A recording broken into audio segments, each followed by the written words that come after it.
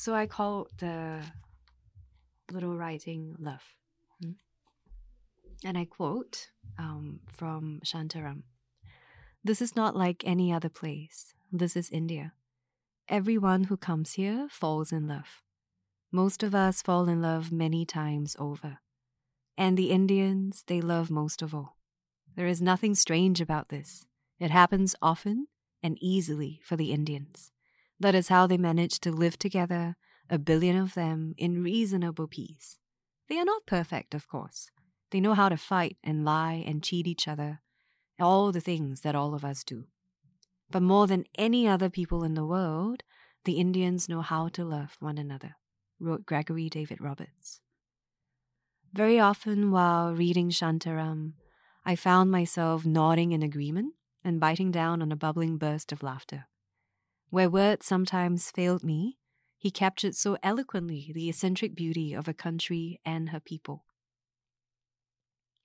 I wasn't sure what to expect on my return trip to India, but falling in love definitely was not on the agenda.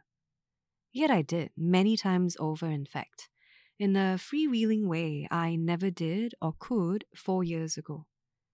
I might have been fascinated, flawed and infatuated, but I didn't know how to love India when I was 20.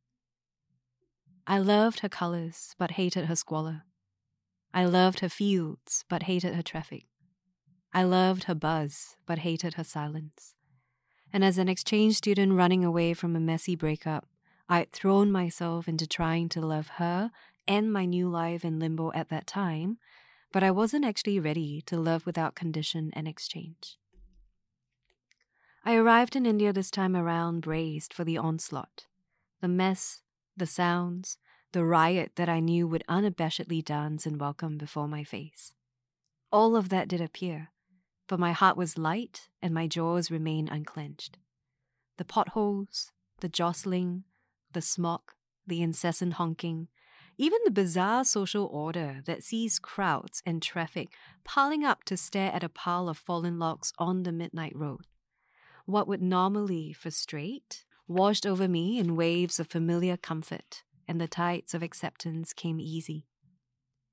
And once I'd surrendered myself to her wills, once I stood in the middle of the jungle garden in front of my Caroline cottage without choking with fear that the mysterious stirrings in the grass were fanged snakes, it was just a breeze, I began to love the land, the pockets of serenity that exist in tandem with the day-to-day mayhem, the intriguing and often impenetrable culture, the people, the inherent loveliness, and their unquestioning communion with fate.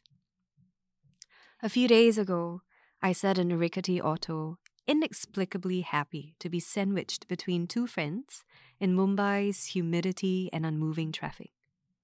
When my surroundings erupted in a deafening symphony of impatient, pointless honking, my heart took the final tumble into a senseless love affair with a city I'd hated so much on my last visit. I loved, if nothing, but for the sheer absurdity of the moment Mumbai gifted me, and the realization of the infinite, contradicting possibilities that the jumbled metropolis could bring.